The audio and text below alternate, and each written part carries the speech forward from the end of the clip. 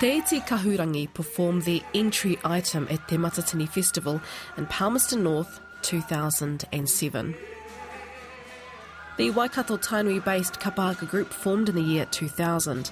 It started off as a bunch of mates who loved performing. Their first foray into Kapa haka was the highly theatrical and more contemporary Super 12 competition. As the group's tutor and main composer, Kingi Kiriona already has a number of original compositions to his name. His waiata atua Fio, which tells the story of Te Kōti Arikirangi Te Turiki, was shortlisted for the Maioha Award at this week's APRA Silver Scrolls in Dunedin.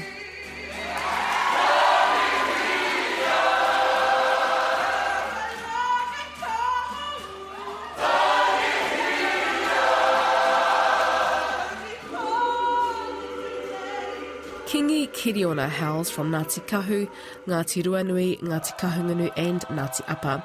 In the late 1990s, he took out both the Senior English and Senior Māori categories at the National Manu Kōrero Speech Competition. He is a graduate of Te Panekiritanga o Te Reo Māori, the School of Excellence in the Māori language, and has a master's degree in music with distinction from the University of Waikato. In this week's episode of Te Ahi Ka, the series Mana Tangata, we feature a keynote speech from Kingi Kiriona that talks about the role Kapa haka plays in language revitalisation, both on and off the stage. They come to share in our passion for te reo. They come to share in our passion for Kapa haka. They come to share in our passion to be with one another as a whānau. But that doesn't stop me from using this as a vehicle to teach them te reo.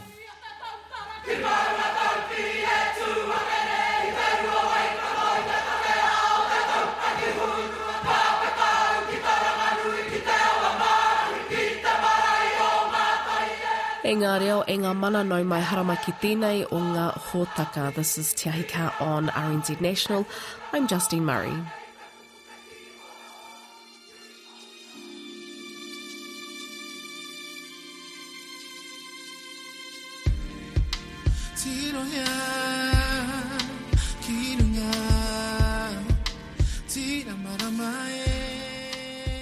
Te Reo Ki Tua Māori Language Symposium was hosted by Ngāti Kahungunu. The forum offers up insights into a variety of Māori language initiatives, not only specific to that iwi, but on a nationwide front. Kingi, along with members of his group, have written over 75 haka and waiata, or song compositions. He says that his koha to the language is this body of work, which he explains here. Ko taku whakamaoritanga tātere I te kaupapa, heaha te koha, taku koha, tā mātou ko taku kapa haka koha ki te reo Māori.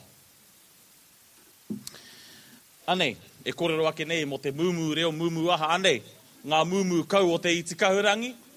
It may shock some of you to know e hara mātou I te mātanga reo. We don't claim to be te reo experts, not at all. In fact, our history goes like this. We began as a group of mates. Most of us are still mates 17 years on since our inception. And our first Kapa haka experience or performance was at the Super 12 Kapa haka competition in Gisborne. And we decided to get together not just because we loved the reo, but because we enjoyed each other's company then anyway. And we love to sing and we love to haka. And I don't think any one of us thought in our wildest dreams, 17 years on, we would be where we are today as a competitive team on the national Te Matatini Kapa haka stage. So, when people come to our Kapa haka, to be quite frank, they don't necessarily come to us to learn te reo. They come to share in our passion for te reo. They come to share in our passion for Kapa haka. They come to share in our passion to be with one another as a whānau. But that doesn't stop me from using this as a vehicle to teach them te reo.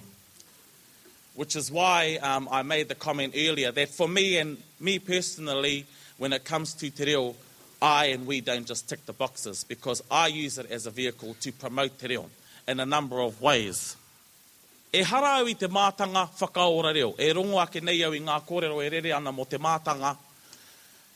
Ki taku nei titiro e harau I te mātanga whakaora reo. Ko tātere mā tērā ki oku whakaaro, ko tīmoti mā, ko pānia, tā tīmoti. Ko pānia mā, ko rātau mā era. Engari, ko taku koha ki te reo, ko aku waiata. Ko aku haka, me ngā kaupapa o roto I era waiata, o roto I era haka. So I don't claim to be an expert when it comes to language revitalisation, although I am committed to preserving te reo. And so I manifest that commitment through composition, through composing waiata and haka that celebrate te reo, and through composing waiata and haka, the messages of which promote te reo. And as an example, I'm so lucky because some of my kapa haka have come here today, and we're going to perform one. I didn't know it was 25 minutes, or we would have done a whole bracket for you fellas. In fact, it was funny listening to the bell. That really sounded like a cowbell, I have to say. But I'm going to invite my kapa haka here on the stage. Inayane.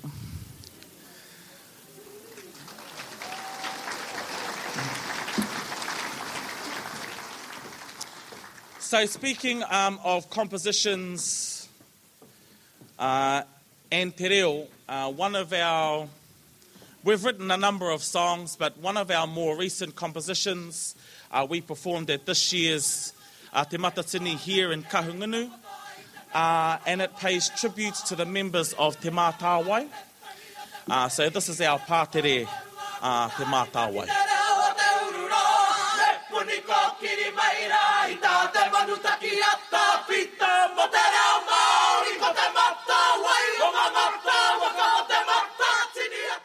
Kia au nei, ko tēnei titonga tētahi o aku tino koha ki te reo. So this is my chance to give a bit of an explanation of the words, particularly with regards to a couple of verses. Te Mātāwai is the name of the new Māori language organisation formed under the Māori Language Act 2016. There are 13 members, 7 of which were appointed by iwi. The representative for Ngāti Kahungunu is Jeremy Tātere McLeod, whose name is mentioned in the song Te Mātāwai. Kingi jokes that Tātere liked the song because his name is mentioned. E mohi anau he pai kia Tātere tēnei waiata. Nā te me whakahuahua tia ke nei tana ingoa I roto. In fact, he not long after our initial performance of that waiata, he took the opportunity of posting out on Facebook that his life is now complete because his name has been mentioned on the Te Matatini stage.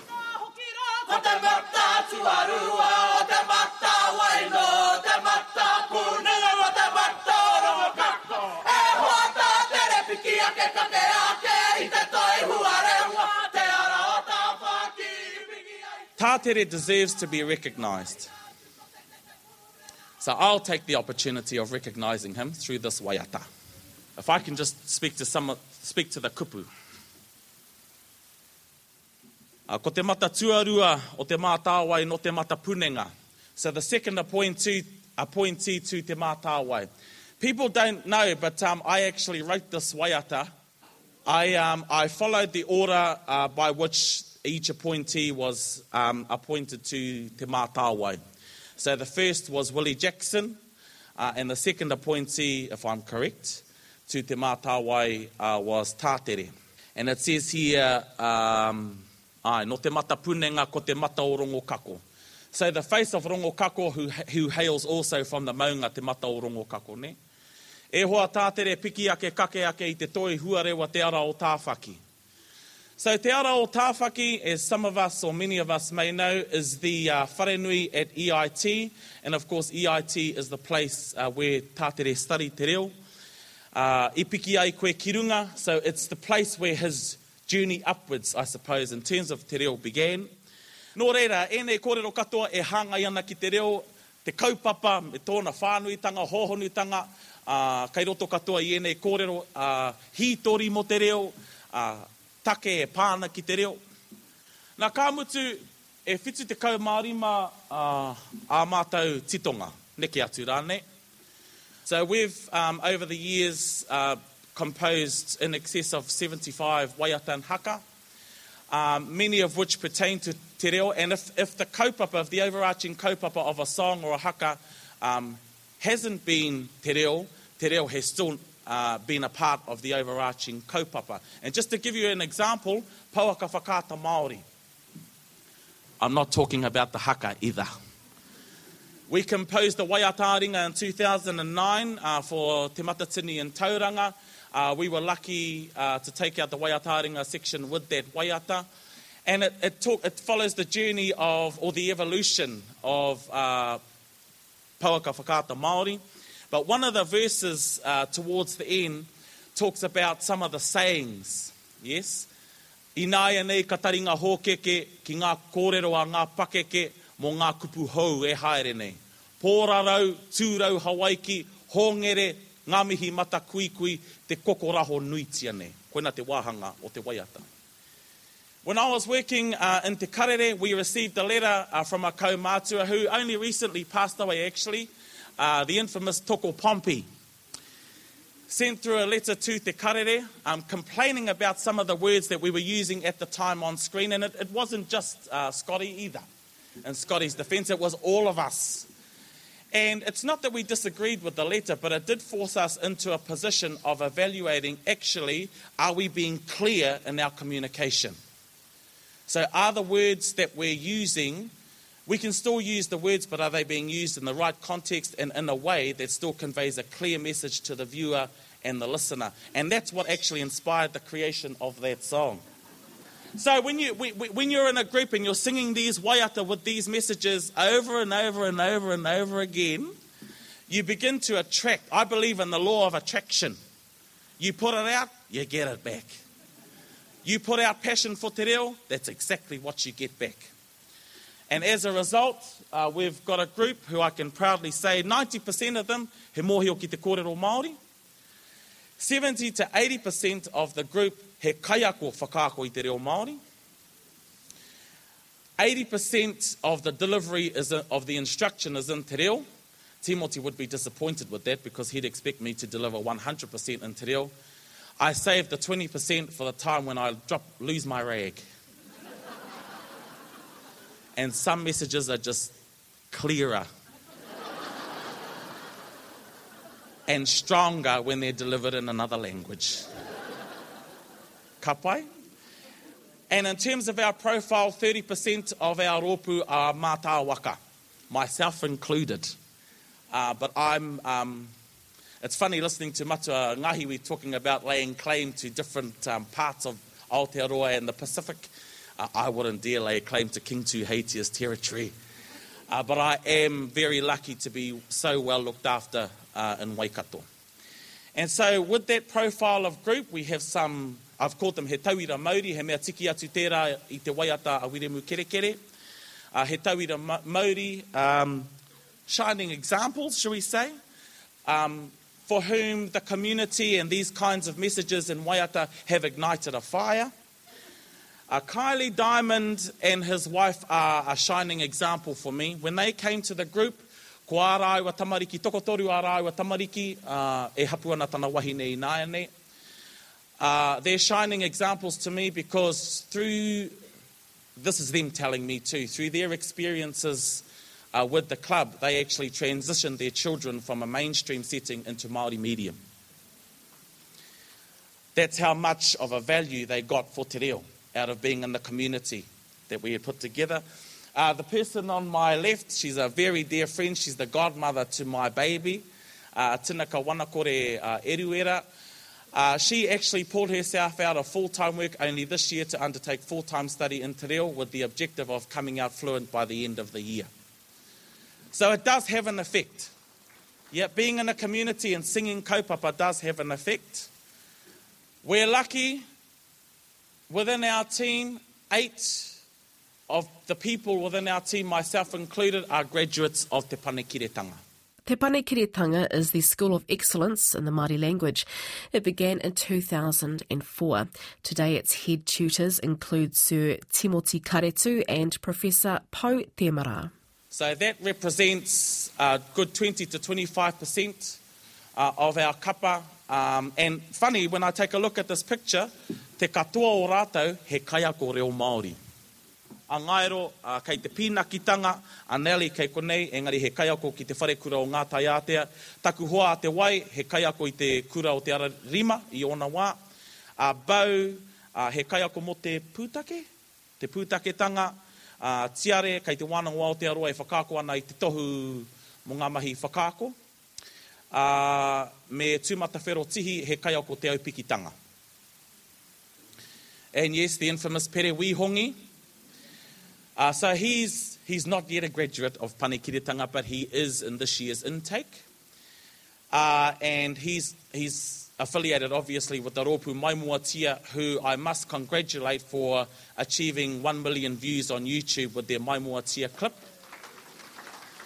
That means 1 million people listening and watching te reo and loving it. Kingi talks about the fruits of their labour when it comes to Māori performing arts and the Māori language. So one of our waiata made it for nomination for the Maioha Award as part of the APRA Silver Scrolls. And we were able to release an album late last year to help fundraise actually for our campaign here to Kahungunu. Etahi atu o ngā hua, we've received awards for te reo diction, te reo in composition at Te Matatini, and some of us, Te Waipounamu and I, for example, have got involved with te reo development, working with our iwi Ngāti Haue and Ngāti Kahungunu on te reo development strategies. One of the biggest outcomes for me is our tamariki.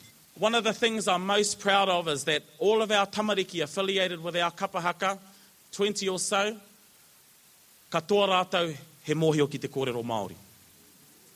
Te katoa. And some of them who actually started with the team have grown up and are now standing alongside their parents in the rank to carry on the kaupapa. And one of them is here, she's shaming out right now. But here, Ashley Jade Tāpine is standing alongside her mother, Jamie Lambert. So this is an intergenerational transmission and the continuation of a legacy to do with te reo.